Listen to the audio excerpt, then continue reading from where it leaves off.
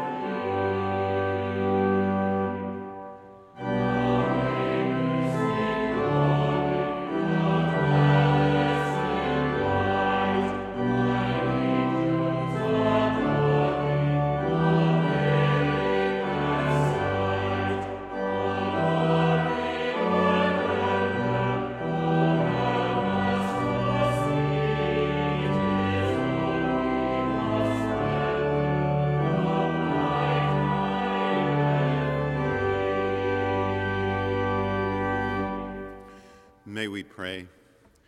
O God, who before the passion of your only begotten Son revealed his glory upon the holy mountain, grant to us that we, beholding by faith the light of his countenance, may be strengthened to bear our cross and be changed into his likeness from glory to glory, through Jesus Christ our Lord, who lives and reigns with you and the Holy Spirit, one God, forever and ever. Amen. Please be seated.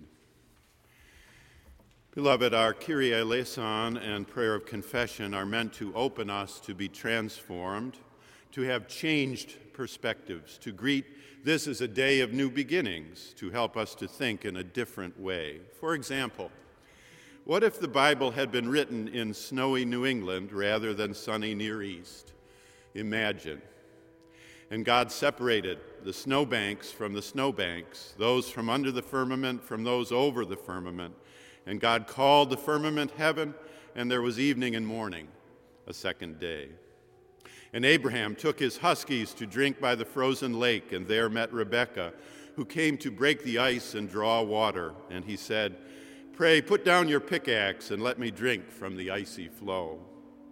And Pharaoh's daughter saw a sled come by downhill, in which there was wrapped in a snowsuit a little boy named Moses. Pharaoh's daughter took him home and warmed him by the fire. And after the children of Israel had skated across the frozen blue sea, and Pharaoh's army was in close pursuit, the Lord God sent a heat wave that melted the ice, and Pharaoh and his chariots and his army plunged down into the briny deep. By the icicles of Babylon we sat down and wept as our tormentors said to us, "Sing to us one of the songs of Zion."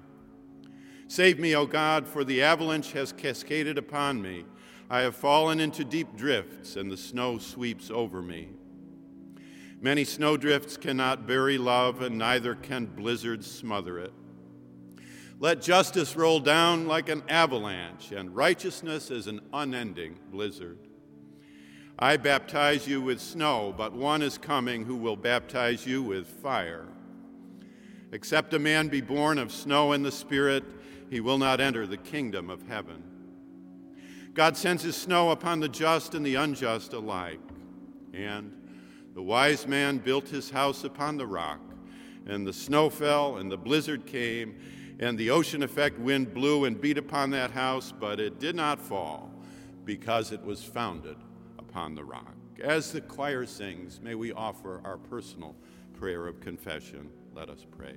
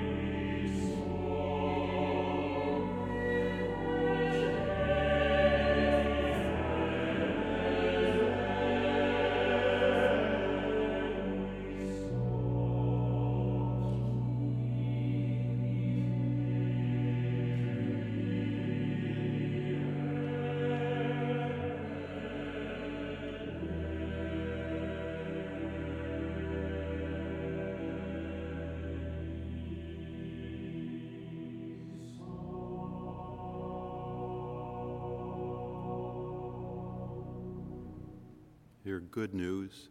If we confess our sins, God, who is faithful and just, will forgive our sins and cleanse us from all unrighteousness. Thanks be to God. A lesson from St. Paul's second epistle to the Corinthians, chapter 4, verses 1 through 18. Therefore, since it is by God's mercy that we are engaged in this ministry, we do not lose heart. We have renounced the shameful things that one hides, We refuse to practice cunning or to falsify God's word, but by the open statement of the truth, we commend ourselves to the conscience of everyone in the sight of God. And even if our gospel is veiled, it is veiled to those who are perishing. In their case, the God of this world has blinded the minds of the unbelievers to keep them from seeing the light of the gospel of the glory of Christ, who is the image of God. For we do not proclaim ourselves. We proclaim Jesus Christ as Lord, and ourselves as your slaves for Jesus' sake. For it is the God who said, "Let light shine out of darkness," who has shone in our hearts to give the light of the knowledge of the glory of God in the face of Jesus Christ.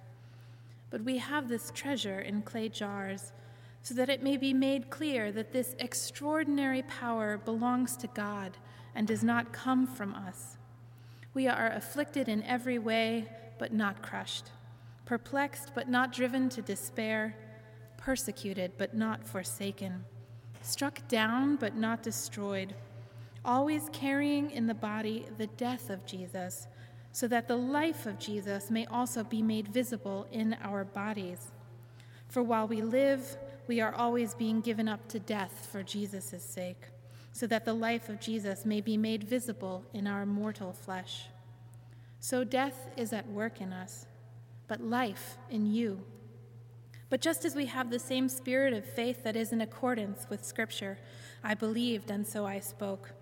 We also believe, and so we speak, because we know that the one who raised the Lord Jesus will also raise us with Jesus, and will bring us with you into his presence. Yes, everything is for your sake, so that grace, as it extends to more and more people, may increase thanksgiving to the glory of God. So we do not lose heart. Even though our outer nature is wasting away, our inner nature is being renewed day by day.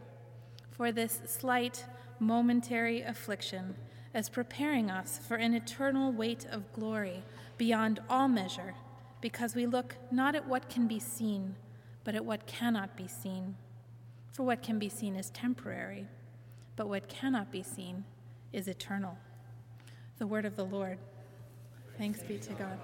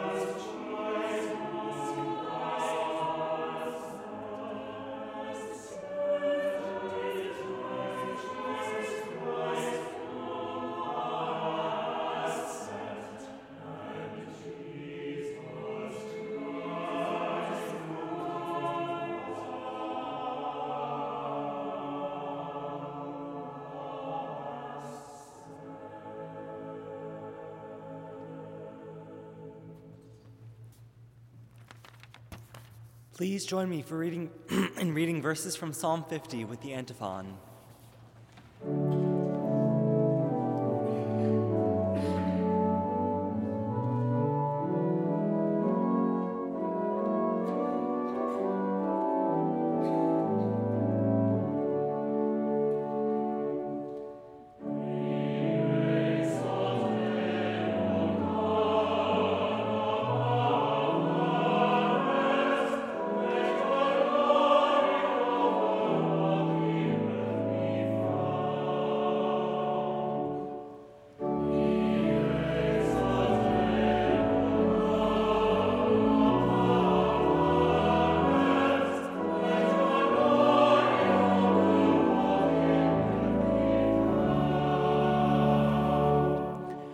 The Mighty One, God the Lord, speaks and summons the earth, from the rising of the sun to its setting. Out of Zion, the perfection of beauty, God shines forth. Our God comes and does not keep silence, before whom is a devouring fire, round about whom is a mighty tempest. God calls to the heavens above and to the earth, that the people may be judged. Gather to me my faithful ones, who made a covenant with me by sacrifice. The heavens declare God's righteousness, for God himself is judge.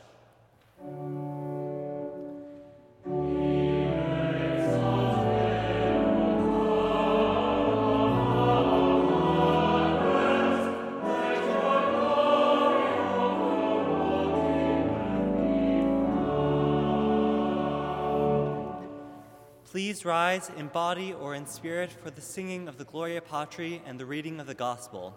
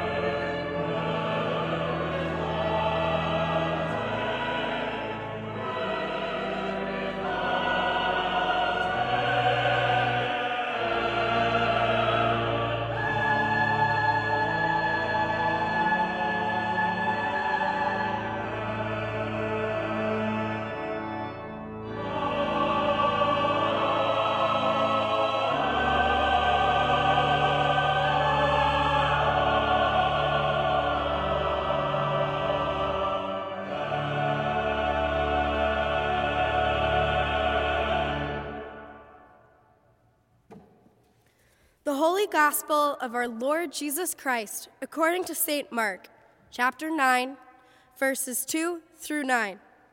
Glory to you, O Lord. 6 days later, Jesus took with him Peter and James and John, and led them up a high mountain apart by themselves. And he was transfigured before them, and his clothes became dazzling white, such as no one on earth could bleach them. And there appeared to them Elijah with Moses, who were talking with Jesus. Then Peter said to Jesus, "Rabbi, it is good for us to be here. Let us make 3 dwellings, one for you, one for Moses, and one for Elijah."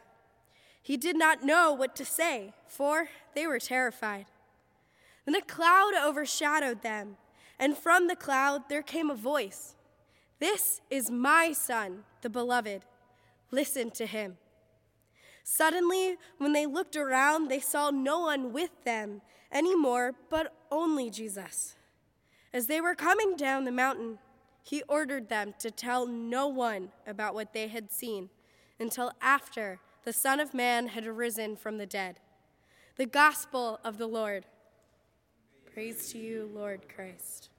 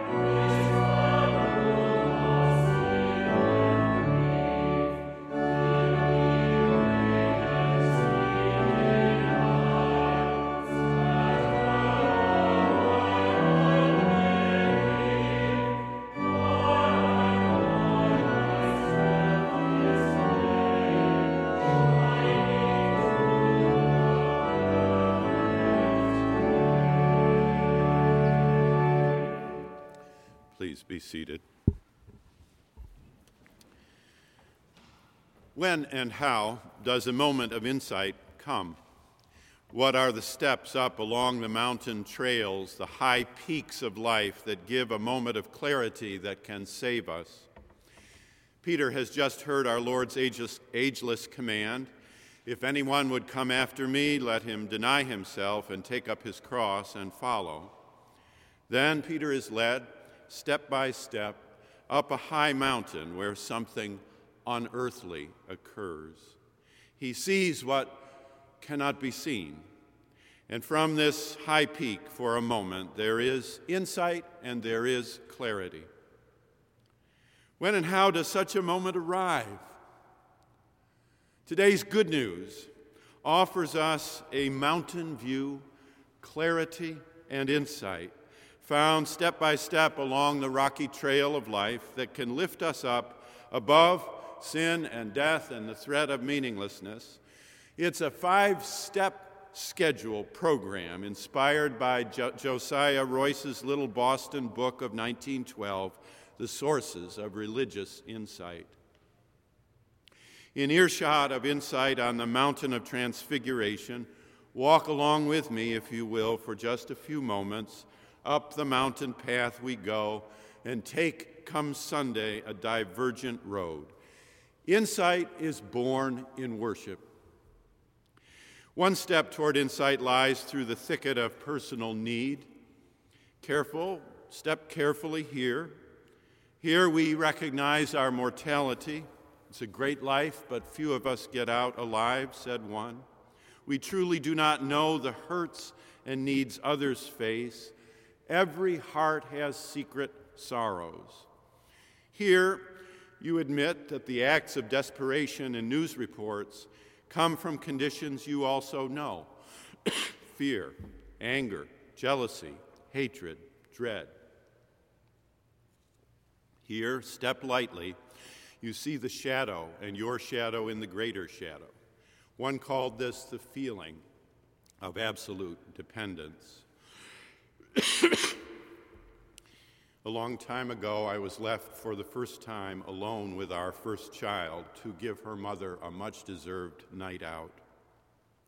Our daughter had been the most pleasant of children, happy and bright, sleeping through the night. She hardly cried. But that night, at the very moment the door closed and the car drove off, she began to wail, not to whimper or weep, but to wail 5, 25, 55 minutes. And I was really shaken, frustrated, at my wit's end. Over the din of the crying, I heard the doorbell. In came our church's lay leader, Bernice Danks, a veteran nurse and teacher of nurses at Cornell, who wordlessly took the child, and somehow the crying ceased. She said, "Oh, I like to make a few house visits a week. It's a little routine of mine. You know, I tell my nursing students that we call the things that are most important routine. And I came by the parsonage, and for some reason I decided to stop. I hope you don't mind the intrusion. What a pleasant, quiet baby she is." Maybe in this winter of our snowy discontent, even we who are more ambulatory as we skitter through the snow will, in seeing our own personal need, connect with that of others. How my friend Tim, for instance, in a wheelchair, confronts the very same drifts that we ourselves have a hard time crossing. Insight comes through an experience of individual, personal need.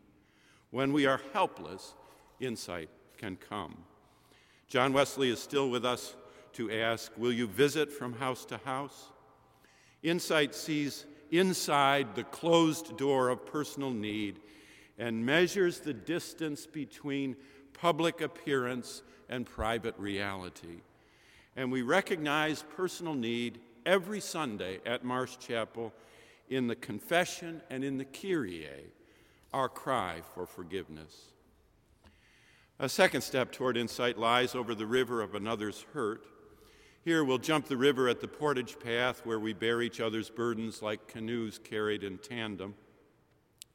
A moment of clarity can come when you truly see another's plight and feel it in your own heart. Some insight comes from serving others, some from sensing others' hurt.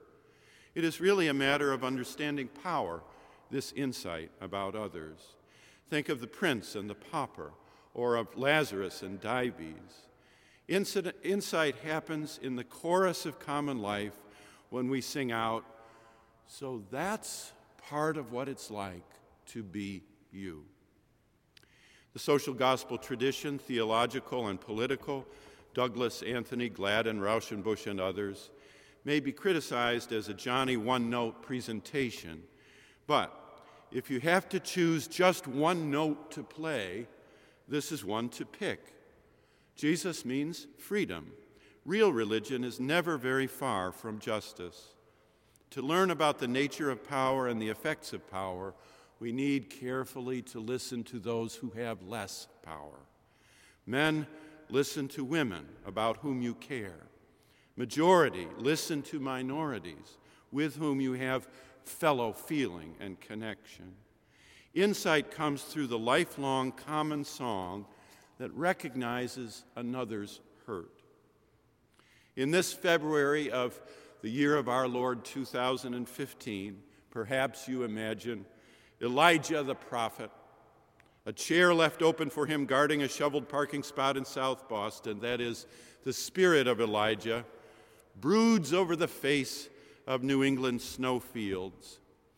The sore muscles of a shoveling people, the tired torsos of a commuting community, the undaunted willingness still to help a neighbor, the gritty determination to get through the blizzard, the awareness of needs for investment in the communal forms of transport, the gladness of children as well as the long labors of adults. That same spirit of Elijah visits us and reminds us, among other things, it will melt. You may not daily see Elijah, but his spirit is present in the stamina, perseverance, goodness of a good, prayerful New England people. Morning in reading, mealtime in prayer, evening in quiet, Sunday in worship. You know, we recognize this chance for insight every Sunday at Marsh Chapel as we sing hymns together in four-part harmony to recognize that we are all in this together, especially on a snow day. A third step toward insight lies over the cliff of reason. Come, let us reason together, says the psalmist. God has entrusted us with freedom and with minds to think through our use of freedom. And while reason has its limits, it is reason, finally, that will help us learn the arts of disagreement at home, at work, at church, in the community. We say to one another and to ourselves quietly, try to be reasonable. And reason often prevails. If you ever doubt the power of reason to bring insight, remember the words of the psalmist and the voices of great minds through the ages. Josiah Royce's book, Sources of Religious Insight, is itself a gem of such reasoned discourse. Come, let us reason together. He wrote, "Now I submit to you that this meaning of the word reason is perfectly familiar to all of you. Reason, from this point of view, is the power to see widely and steadily and connectedly. Its true opponent is not intuition, but whatever makes us narrow in outlook and consequently prey to our own caprices. The unreasonable person is the person who can see but one thing at a time, when he ought to see two or many things together, who can grasp but one idea when a synthesis of ideas is required. The reasonable person is capable of synopsis, of viewing both or many sides of a question, of comparing various motives, of taking interest in a totality rather than in a scattered multiplicity. It takes something like this capacity to reason together, to develop a friendship or a healthy marriage. On this very snowbound weekend, two beautiful couples, one yesterday afternoon and one this afternoon, take their vows right here in the nave of Marsh Chapel.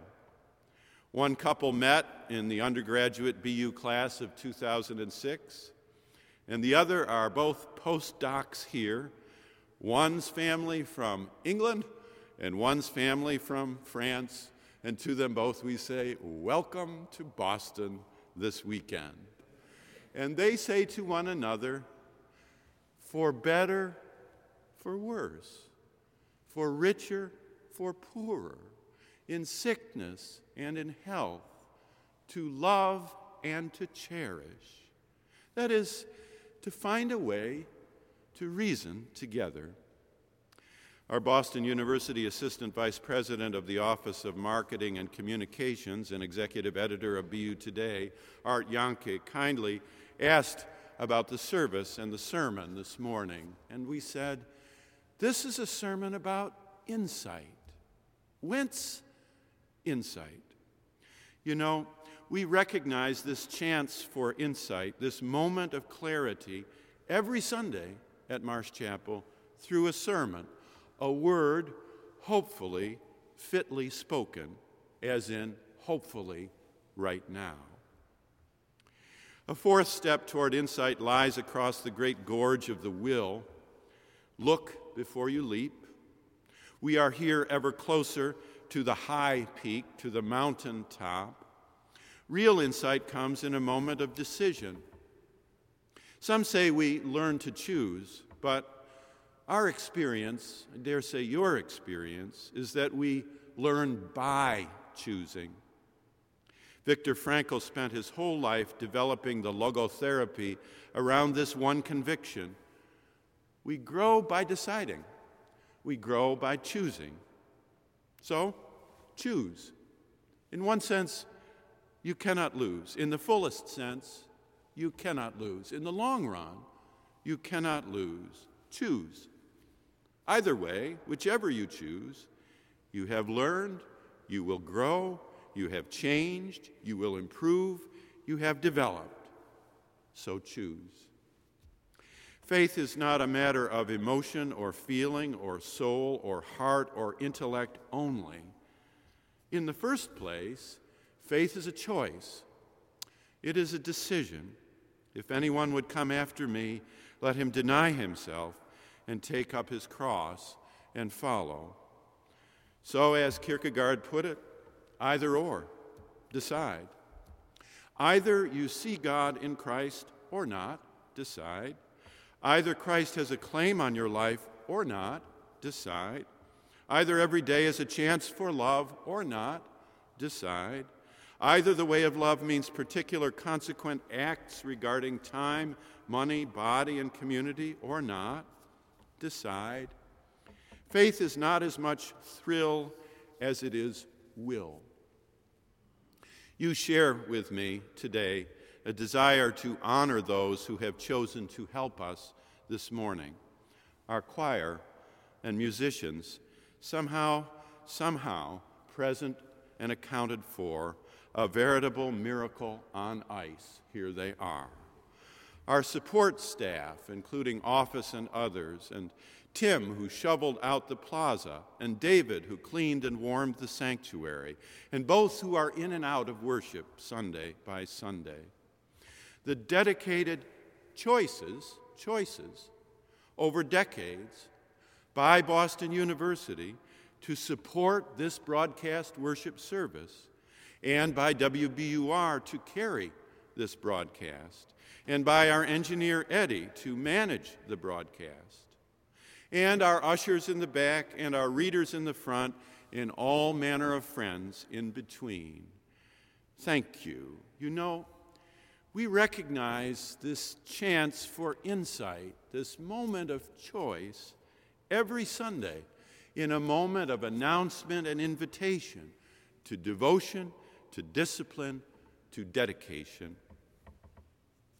A fifth step toward insight brings us to the summit. We'll take a breath here for a moment. Up here, the air is rarefied. Up here, you may have a moment of clarity. For the fifth step toward insight brings us to the altar of loyalty. We are in the thin air that requires a use of archaic words like loyalty, like duty, like chivalry. Beware, though, the sense that loyalty is a matter of sullen obedience. Nothing could be farther from the truth. On the contrary, loyalty is the red flame lit in the heart's chancel, lit with the admixture of personal need and of social concern, and illumined by the reason and ignited by the will. Loyalty combines the conservative concern for morality with the liberal hunger for justice. Loyalty is life itself, but life with a guiding purpose. Insight, real clarity, can come with a brush-up with loyalty. That is, you tell me what you give to, and I will tell you who you are. You tell me what you sacrifice for, and I will tell you who you are. You tell me what altar you face, and I will tell you who you are. And real loyalty is magnanimous. Real loyalty is big-hearted enough to honor an opponent's own loyalty. At the summit, there can be a reverent respect for another's different loyalty, truly lived, even when it clashes with our own, maybe especially when it clashes with our own. So Ulysses S. Grant may well have felt at Appomattox as he took the sword from Robert E. Lee. It is chivalry, this honoring of loyal opposition. We were once known for that kind of magnanimous, broad, open-hearted chivalry, a reverent respect for divergent loyalties, as long as they do not eclipse the one great loyalty. You hear this kind of chivalry from, say, a football player this past winter who had lost a game and confessed, a burly, bearded lineman who said simply, "Well, we lost. They played better than we did." Such a memory may help our political conversations, reminding us that at depth, loyalties may converge out of difference. Surface difference can occlude deeper agreements. Loyalty has a magnanimous depth that honors others' divergent loyalties. You know, one of the strangest turns in the New Testament is found in 1 Corinthians 15. After Paul has reached the very summit of our faith and sings of the resurrection in heavenly tones, then he immediately turns to, do you remember what? The collection, the offering for the saints, the poor in Jerusalem. It's a matter of loyalty. Where your treasure is, there will your heart be also. You know, we recognize this chance for insight every Sunday at Marsh Chapel through the presentation of gifts, which is an expression of loyalty at the altar of grace, freedom, and love. Several years ago, we worshiped in a little Adirondack chapel up at the end of the trail, high up in the high peaks, beyond Owl's Head and Chasm Falls and Mountain View, there in Wolf Pond, with its chapel and pump organ and wooden pews and simple pulpit and humble service, though that worship service was like many and very much like this one as well. Embedded in this service right now is a chance for saving insight as we recognize personal need, others' hurts, the power of reason, the importance of will, the force of loyalty in the prayer of confession, the music of the community, the preaching of the word, the invitation to decision, and the loyal offering of gifts. So, friends, this Lent, let insight abound on the curvaceous slopes of personal need. Let insight abound on the majestic mountains of social holiness. Let insight abound on the prodigious cliffs of reason and will. Let insight abound on the purple mountain summit of loyalty.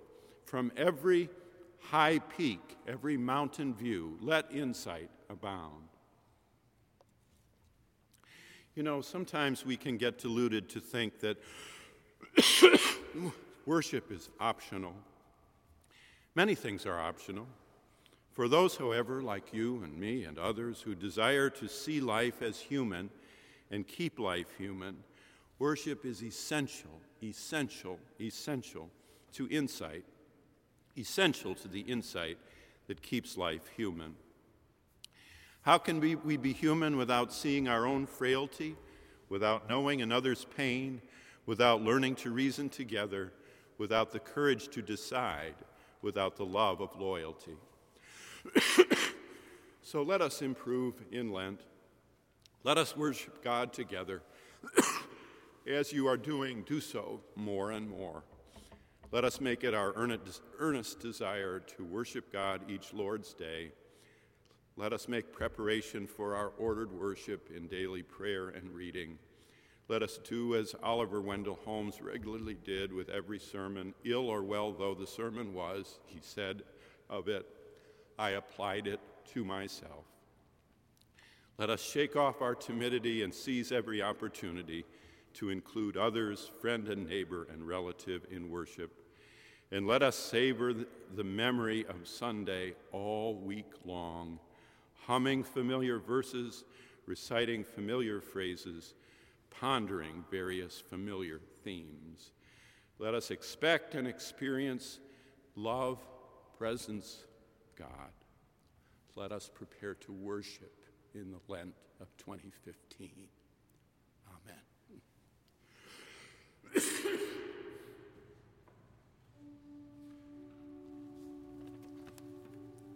As we enter a time of prayer, I invite you to assume a posture that best allows you to support the prayers of the community. Remain seated, stand, or come kneel at the altar rail as the choir leads us in our call to prayer, Lead Me, Lord.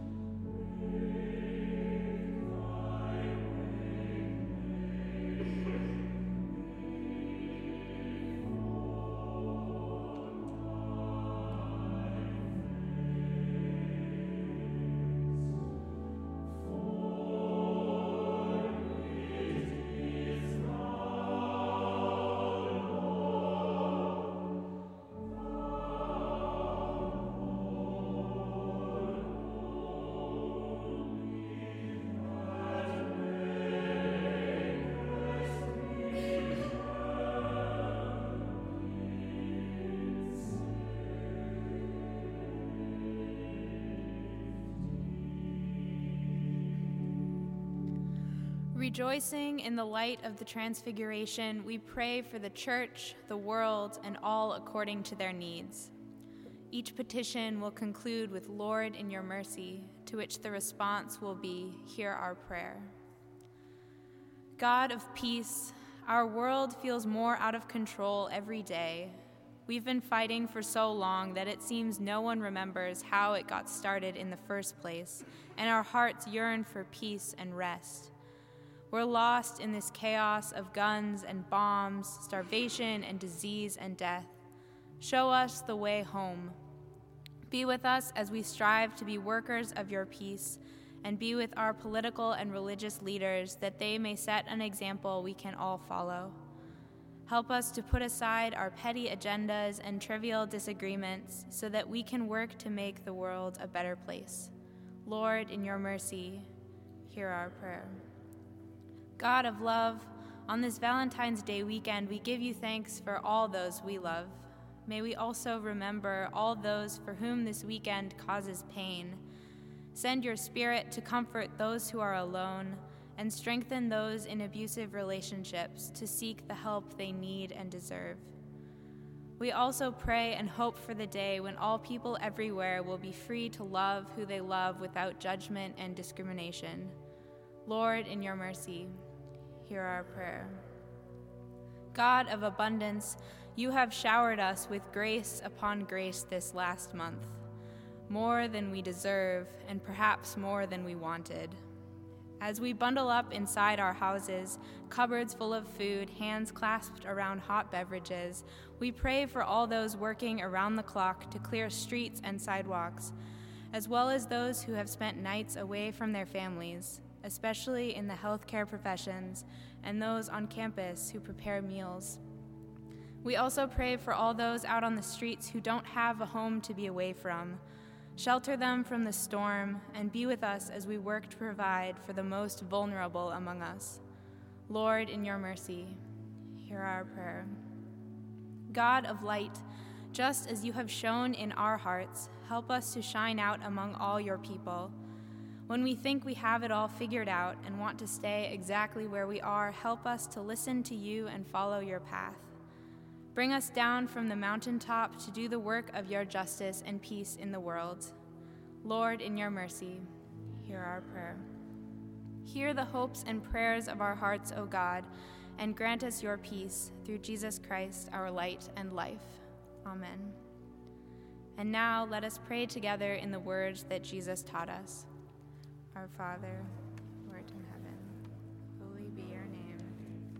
Your kingdom come, your will be done, on earth as it is in heaven. Give us this day our daily bread, and forgive us our sins, as we forgive those who trespass against us. Lead us not into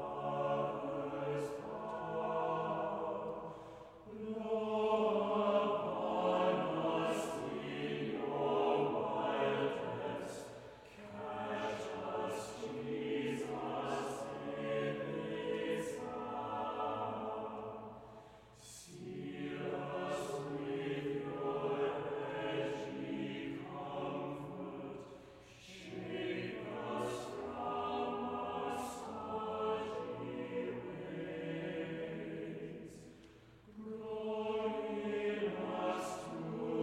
evil.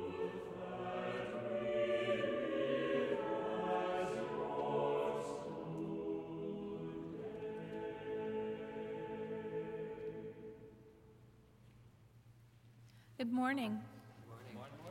We welcome you again on this snowy, blizzardy, let's call a spade, snow-a-caney morning. We are delighted that you are with us this morning, whether you trekked through the snow or simply turned on your radio or tuned in online. And a special welcome to those who are joining us because their regular services of worship were canceled because of the snow. We are delighted to worship and fellowship with you this morning. 3 very brief announcements.